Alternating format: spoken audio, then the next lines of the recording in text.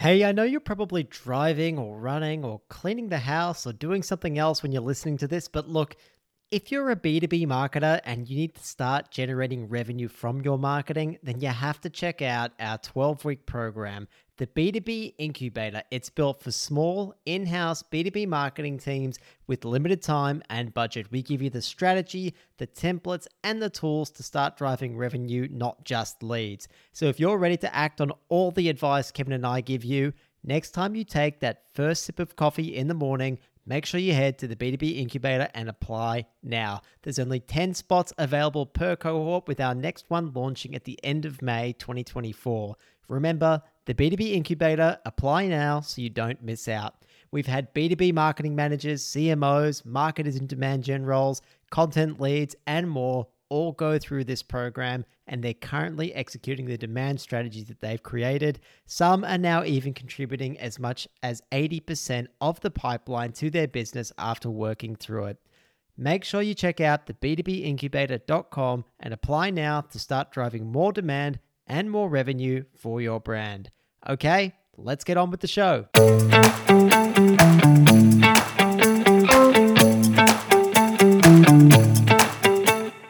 Hello and welcome to the B2B Playbook podcast. Each week we discuss strategies and tactics to help B2B businesses grow online. We're your hosts, Kevin and George, a couple of digital marketing professionals. We've waded through the noise and made the mistakes so you don't have to. The B2B world has changed, and you need to put your customers at the heart of your marketing. We'll cover how you can use our framework, the 5 Bs, to create a brand that customers are ready to buy from, love, and advocate for. We'll get insights from successful people in the industry and cover the latest trends to keep you on the cutting edge of the B2B world. If you're interested in B2B marketing strategies and tactics that work, then this podcast is for you. Subscribe to get the latest from the B2B Playbook first. Remember, successful B2B marketing starts with the buyer. Welcome back to the B2B Playbook. Kevin, oh my God, I discovered or rediscovered a show last night on Netflix that is absolutely blowing my mind at the moment. Oh yeah, what's that? Did you ever watch Robot Wars? No. Oh my God, are you kidding me? It is unbelievable. So unfortunately the show isn't around anymore, but basically they get like smart teams of people. Often they're like university teams. They're like all mechanical engineers. They come together and they build like robots, and then they put them on a stage and they have them fight until like the death, basically. And they're all like remote controlled robots. And then around like the perimeter of the cage that they fight in, they have like a big hammer, which is going down and like smashing the robots. They have like spinning saws. It's unbelievable. These robots breathe fire. Like it's crazy. And I cannot believe that this show has been cancelled. Wow, George. And you're disappointed by this cancellation? Yes. It went from like 2016 to 2018. And I just have no idea why it's cancelled. Have you heard of Lego Wars? Watched Lego Wars, hosted by Hamish Blake? I don't think I have either. Okay. I'm beginning to get a theme here of me having a very deprived childhood. Well, no, that's running now. And it's bizarre because, I mean, they get like teams of people who are Lego enthusiasts, and under like certain time constraints, they have to build, like pieces of Lego. And in my view, that's just a way worse version of Robot Wars. Like, Robot Wars is way, way cooler. Like, bring back budget to Robot Wars. I just don't understand why it isn't still going, Kevin. Oh, that's a shame, George. And, maybe watch some TV that's suitable for your own age group. Excuse me, this is suitable for my own age group. I would like to see a child put together these robots, Kevin. All right? These things are absolutely incredible. They're real robots. Kids are smart these days, George. Kids are smart these days. I think it's so nice in this world of CGI to just see some real physical robots just go at it. It's fun. It's nice to see what's real. Kevin, people are craving authentic experiences, and this is one of them. Fair enough, George. Fair enough. Is there any TV show that you used to love that you wish would come back? Not really. None really come to mind. Look, I think The TV shows that I watched when I was younger are very different to what I would want to consume now. And yeah, I just don't see how any of them would keep my interest these days versus back then. So, Did you have quite restricted viewing growing up? Was there a big list of banned TV shows in the Chen household? not really, George. But then again, I was really learning English at the time through much of my childhood. So the TV restrictions weren't as much of an issue. Well, now you make me feel bad, Kevin. Okay, all right. You had better, more important things to do. I understand. Anyway, Kevin, TV shows aside, maybe we should talk about something a little bit more useful and hopefully something that's more evergreen than Robot Wars for our listeners. This season, Kev, we're talking about Be Seen. And Be Seen is, of course, the third B in our 5Bs framework. And it's really about how to start building relationships at scale and actually win over some key accounts. And we said that there's really two ways of branching off when it comes to Be Seen. You said you can first really use paid advertising to amplify the really awesome, helpful content that you're putting out there and do that from a creating demand perspective. And the other way that you can do it is you can start to look at more tailored approaches and working with sales to close accounts. And we call that, Kevin, account-based marketing, ABM. And we're right in the middle of going through step by step how our listeners can go through and get their first ABM campaign up and running. In the first week, Kev, we talked about how to define the targets of ABM, which is really about how to narrow a smaller list of accounts who are high value. And then we spoke in the second step about how we can position ourselves and create messaging accordingly to make sure that what we're offering is the perfect fit for the clients that we're pitching that to. And then last week, Kev, we went through step 3, which is about how to start forming relationships with these key accounts in ABM. And we gave people some warm-up plays to, which is really, I guess, like a sneaky way of building relationships with people. And we told them that there's a few ways to do that. One is like, inviting them on your podcast or asking them to be involved in market research, ways of really getting to know these target accounts and the key people in the buying committee a little longer. And Kev, now we're on to step 4, aren't we? Yes, that's right, George. This week we are talking about step 4 of the ABM approach, and that is how to activate these accounts that are now warmed up and how can we start turning them into paying customers. So again, as George said, these are the accounts that have already been warmed up after we've selected them through that process of ABM approach that we talked about in the previous weeks.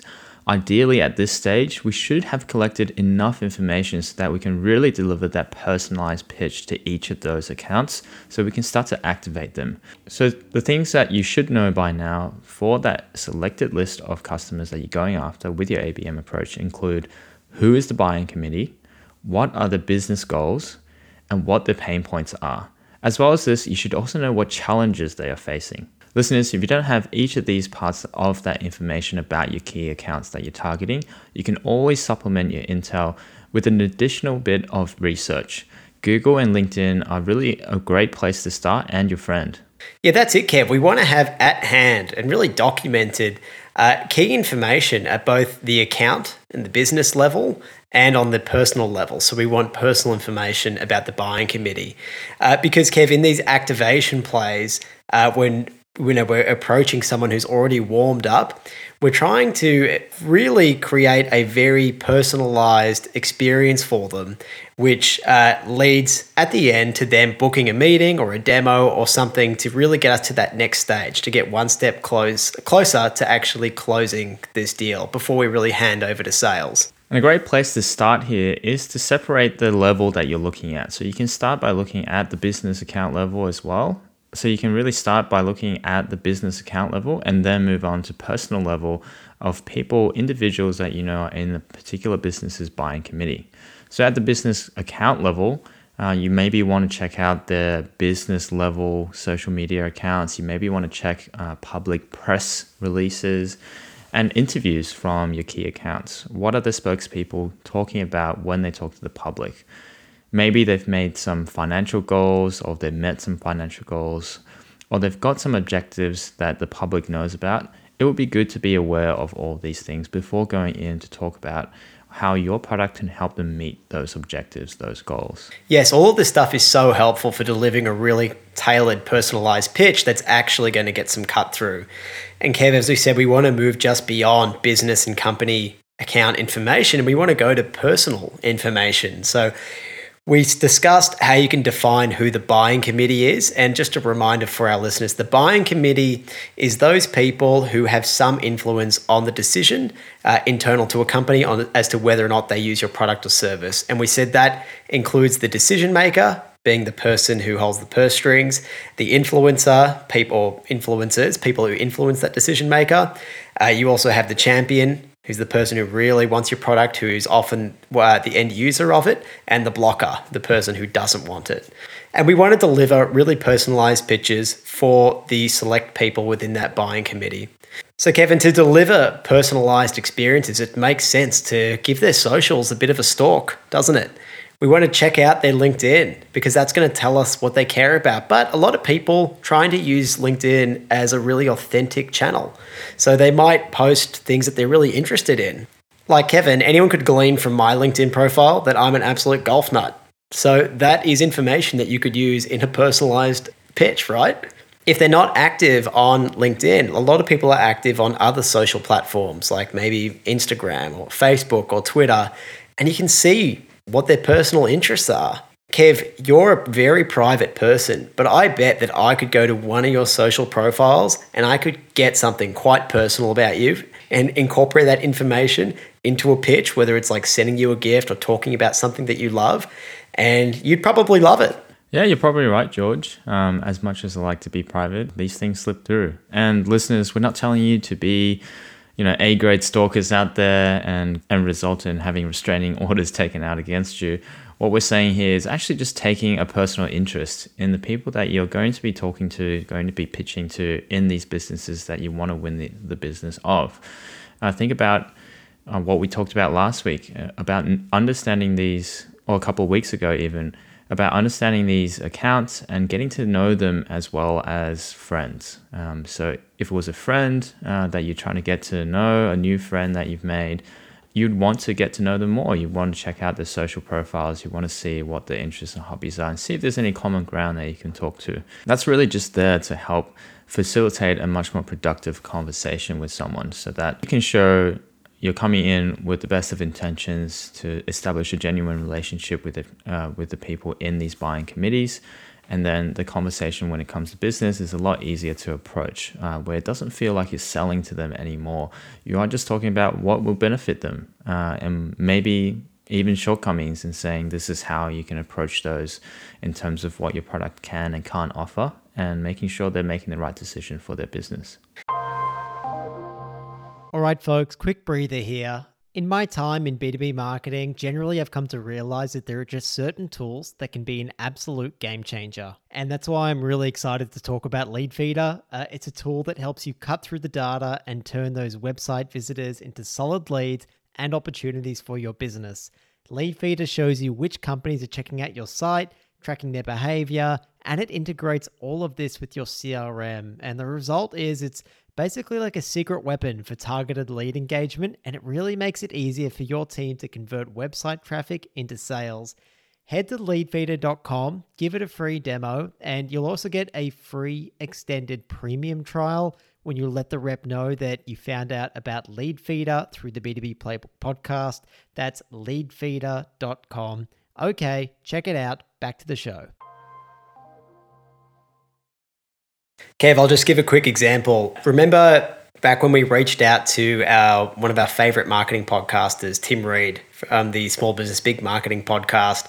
We wanted to get in touch with Timbo because we thought, who knows, it's great to start a relationship and, maybe there'd be some way we can mutually benefit each other down the road.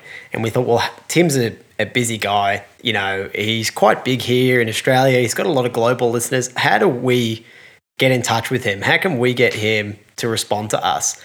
And we both realized that he's actually an avid ocean swimmer. Every morning he gets out in Noosa, jumps in the ocean and goes swimming with a whole group of people. We found that out because he actually talks about it a few times, in one of his many, many podcasts. So we went, bang, that's something that Timbo really cares about. And my God, Kevin, you have to care about it if you are getting up at like 6 a.m. every morning and throwing yourself into the cold waters, right? First thing in the morning. Admittedly, Noosa water is much warmer, but right, you have to care about it. So he clearly loves it. So remember, we thought it'd be a really cool idea to get the logo of his podcast, which actually has his face on it and some headphones wrapped around it. And I think there's a microphone in there too. We got my sister, who's a graphic designer, to make it look a little bit cooler. Then we sent it off to budgie smugglers, which for people who don't know, budgie smugglers are basically just like Speedos that mostly guys wear and things that we used to be embarrassed that our dads would wear down at the beach, but are now kind of back in vogue.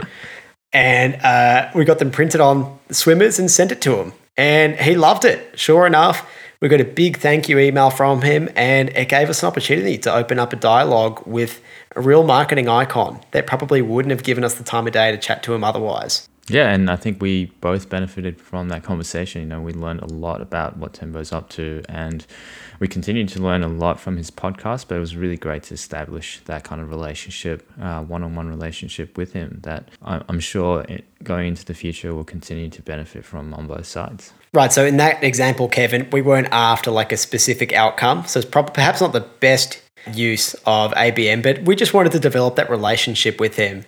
Here, of course, listeners, when you are doing these personalized targeted outreach, we are trying to get cut through. You do want it to eventually generate business for you. But in that example, that was really just a way that you can take personal information and use it to start a relationship with someone.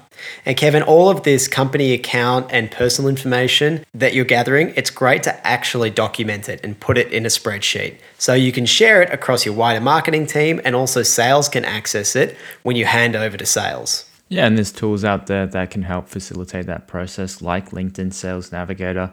But as George said, beyond having just a simple spreadsheet, it's really all a bonus. A spreadsheet can do that job just fine. And again, I just want to compound what George said there. It's really important to document a lot of this information as you start to talk to multiple business accounts, as you start to talk to individuals within each of their buying committees. The number of people that you're doing this research on really grows, and you start to lose track of all the information. So it is important to document it, because you're going to need all that information to inform how that activation outreach then goes from there. And Kev, it's probably worth just emphasizing why personalization is so important. Again, we've spoken about this before in previous episodes, but personalization is really important because it's the only way to cut through the noise and to really gain people's trust, to show that you care about them and their interests, and you're really working in their best interests.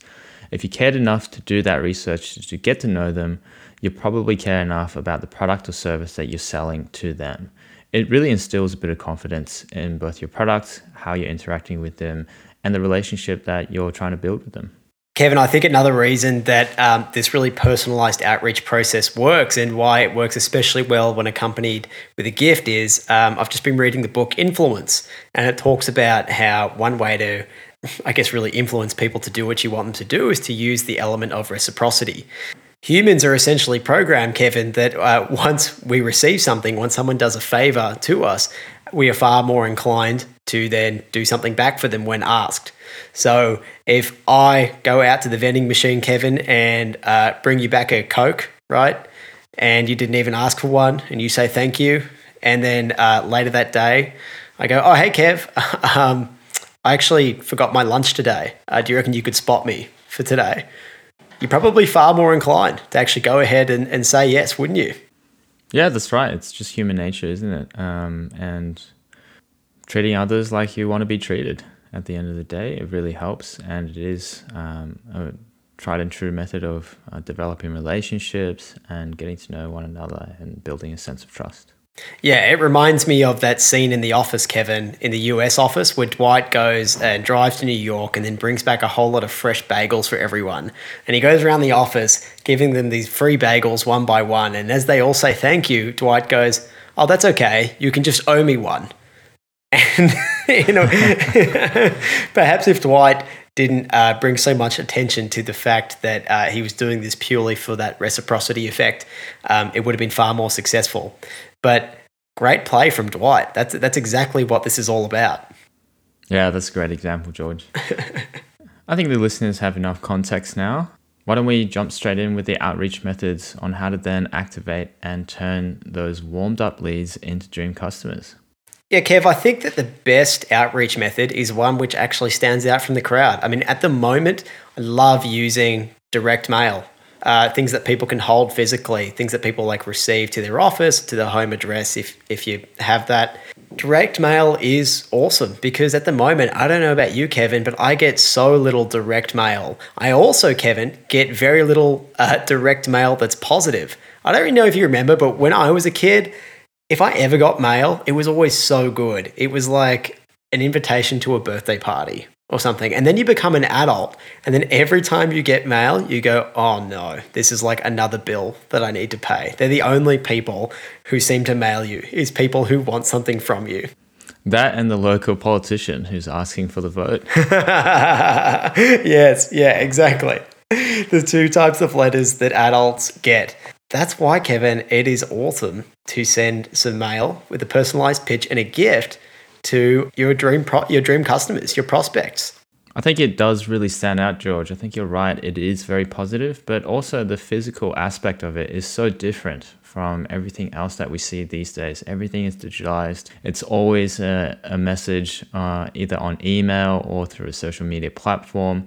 A piece of direct mail, particularly if it's personalized, really stands out, really gives you a sense that someone actually sat down and bothered to figure out how to personalize this, had to arrange delivery, had to get it then out to the right address and make sure you received it on time if there's some time limit to it. So as you said, George, direct mail, I definitely would agree. That's top of the list for me as well. Kev, I don't know about you, but since I was, a young kid, anytime that I got a present, like if I had a birthday party and kids brought me presents over, the next day my mum would make me sit down, and what would she make me do? She'd make me write a whole lot of thank you cards and then, either deliver them at school the next day or the next week to those kids or send them back via mail. So it elicited a response, and that's why these things have such high response rates. We've all just been ingrained and trained to at least reach back out and thank that other person. I'll tell you what, George, even if they don't have a 100% response rate, they're probably going to have a 100% open rate. And that's more than you can say about a lot of the advertising channels or outreach channels that you can use today. And on top of that, you get that a little bit of engagement. If you're sending it to an office, if someone else is at home with that person, they're going to talk about it. They're going to have a little discussion about, oh, what's that package from? That looks different. Who's that from? What's the message?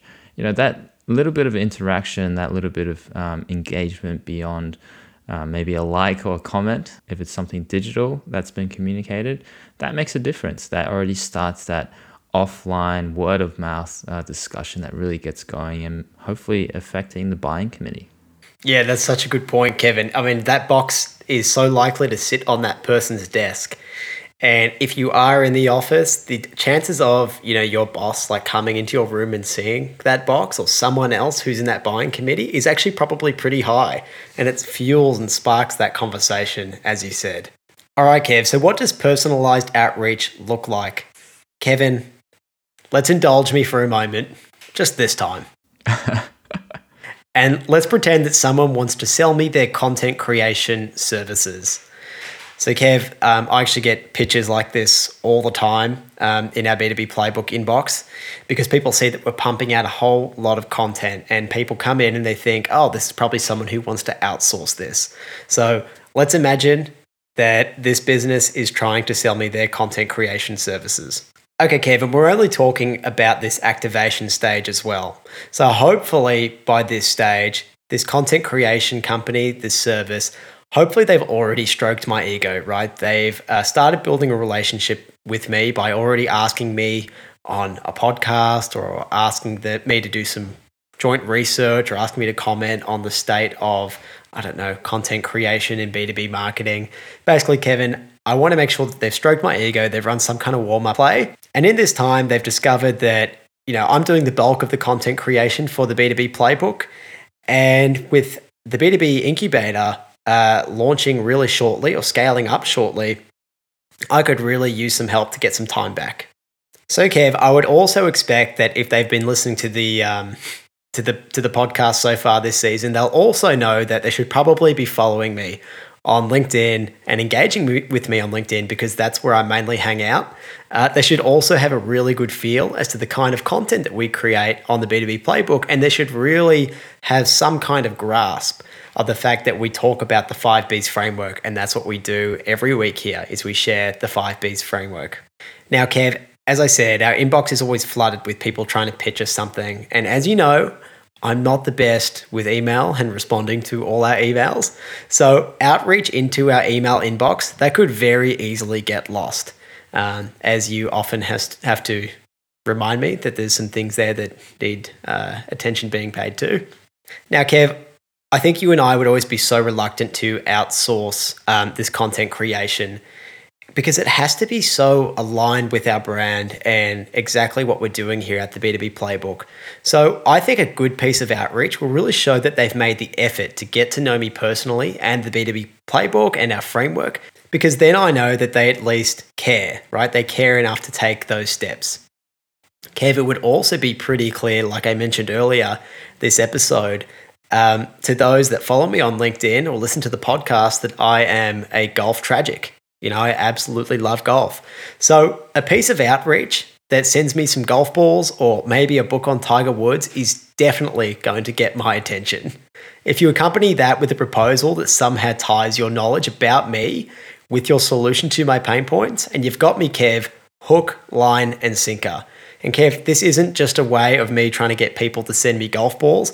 I'm just using this as an example so people can then take this and apply it to their own clients with their own interests and their own pain points. I was going to say, George, you might be getting a lot of golf balls in the mail just because of this episode, but it's important to put that qualifier in there. I actually saw, Kevin, a CMO on LinkedIn just post, for those who are sending me gifts, in particular golf balls, I would just like to let you know that, you know, I play Pro V1s, which is, you know, the type of golf ball that he uses. And that is such a great way of doing it, because probably the worst thing, Kevin, is when someone gifts you golf balls, but they clearly don't understand golf and they just send you the wrong type because you just can't use them. Oh dear.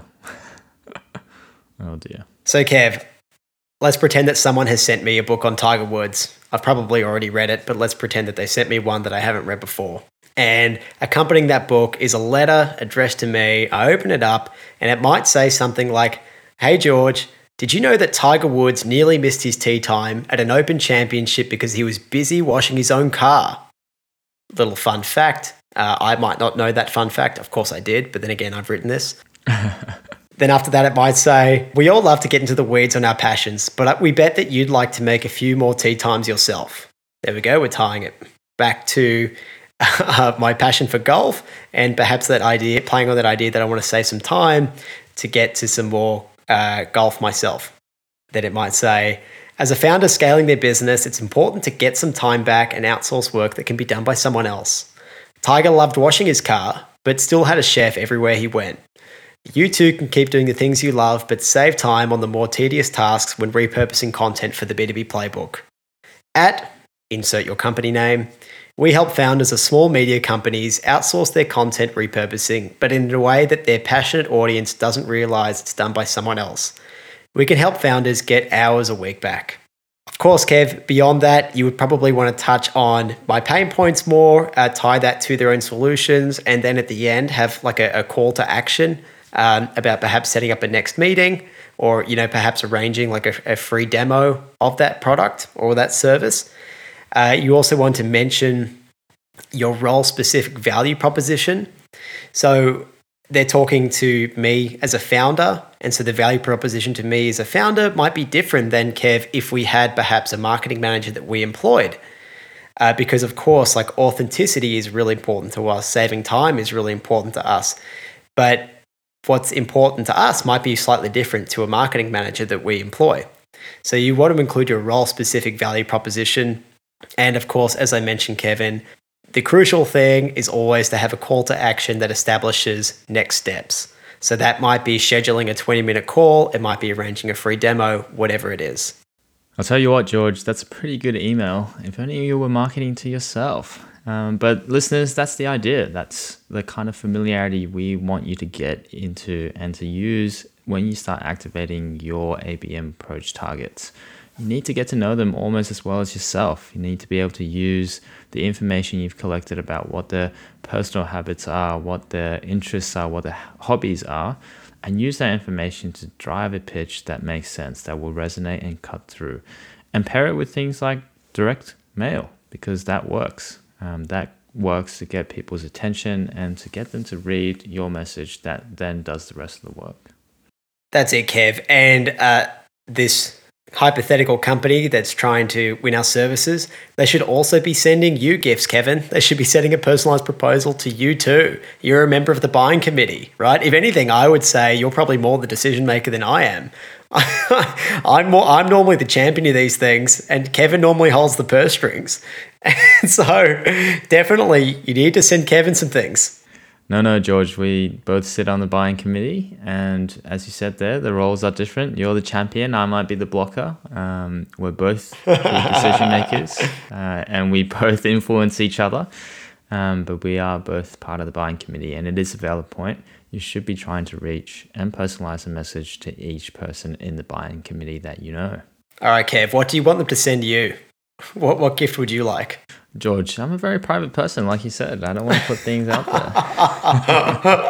They're going to have to work hard. They're going to have to work harder than that. Oh, very good. Very, very funny. But no, George, it's a pretty open book there on my socials. The things that we talk about on LinkedIn, it's all there. The things we talk about on the podcast. Anyone who is trying to reach us, it's easy for them to figure out these things. If they just start with what you put in that pitch email to you, that's a pretty good starting point when it's related to what we're talking about in the B2B playbook. And listeners, I'm just going to share that Kevin loves cars. So, I'm not saying you have to buy him a car, maybe a little Matchbox car. That might be nice, Kevin. Oh, George, you'll lead our listeners astray. Very picky with cars. Only a select few that I like and not obvious choices. Okay, maybe not cars. That could be a surefire way to get shut down if it's the wrong one. Anyway, Kev, I think the key thing when we're measuring how this personalized outreach is going is let's look at the response rate. What percentage of people bothered to actually reply to out of those that you sent the gift to? It's probably going to be pretty close to 100%. And if they're the kind of person who doesn't respond when you send them a gift, you know what, Kev? Maybe they're not the kind of people you want to do business with. Yeah, they might not be your dream customers in that case. Maybe they're not in that 20% that brings in the 80% value. They might not be that easy to work with long term. You never know. Off that high response rate as well, George, I think you can probably have a look at the opportunity rate that comes through over time. I'm sure if listeners, you're following this approach well, and if you're doing your due diligence and your homework on your buying committees, then that opportunity rate will definitely improve over time, I'm sure, with these methods. Yeah, that's right. I mean, you're not going to get 100% there. There's going to be people who are going to reply and you're going to form a relationship with them, but they might just say, look, we're just not in the market, or we are very happy with that current vendor.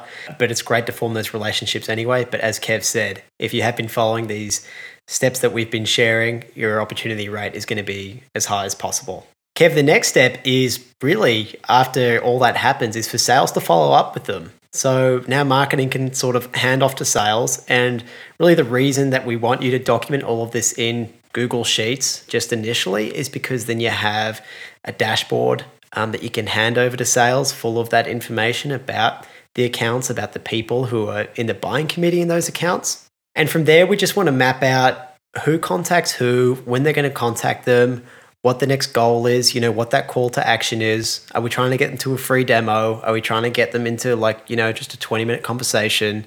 It's great to try and map out all the possible replies and objections that you might get and how to handle those objections for the sales team. And this is going to be something that you probably improve over time, Kevin, as you start to get more feedback from existing accounts that you've reached out to. And Kev, we're going to cover all that in more detail next week. I think it'd be really awesome, Kev, if at the end of this season we get a sales pro in as well. I know we're a marketing podcast, but sales have to come in at some point, especially when it comes to ABM. So it'd be awesome to get a sales pro to come in and talk about this. And finally, Kev, we can probably discuss also how marketing can make that handover to sales and that feedback loop with sales as easy as possible. So talk about things like sales enablement. So looking forward to digging into that in the future. That sounds great, George. And listeners, stay tuned. All right then, key takeaways for this week. Activation campaigns are key to turning relationships into paying customers. They should be highly personalized to key members of the buying committee. Remember, you're dealing with people. You need to meet their needs as a company and at the personal level. That personalization is key to standing out from the crowd. So get creative and highly personal when it comes to your outreach. Well summarized, Kevin. Listeners, you can find links to everything we discussed in the show notes. And next week, as I mentioned, we're going to look a bit more about how sales can follow up as part of the activation process. And we're going to look at how to start activating these accounts now that they've been warmed up. And the reporting metrics too for you to look at to see how your ABM campaigns are doing. We're grateful that every week, more and more marketers tune in each Monday. If we could ask for one thing, it would be to please leave a short review on whatever platform you listen on, or pass it on to someone that would get value from the show. It's an amazing help to us, and we'd really, really appreciate it. Take care, and see you next week, listeners. Thanks, Kev. Thanks, listeners. Catch you next week.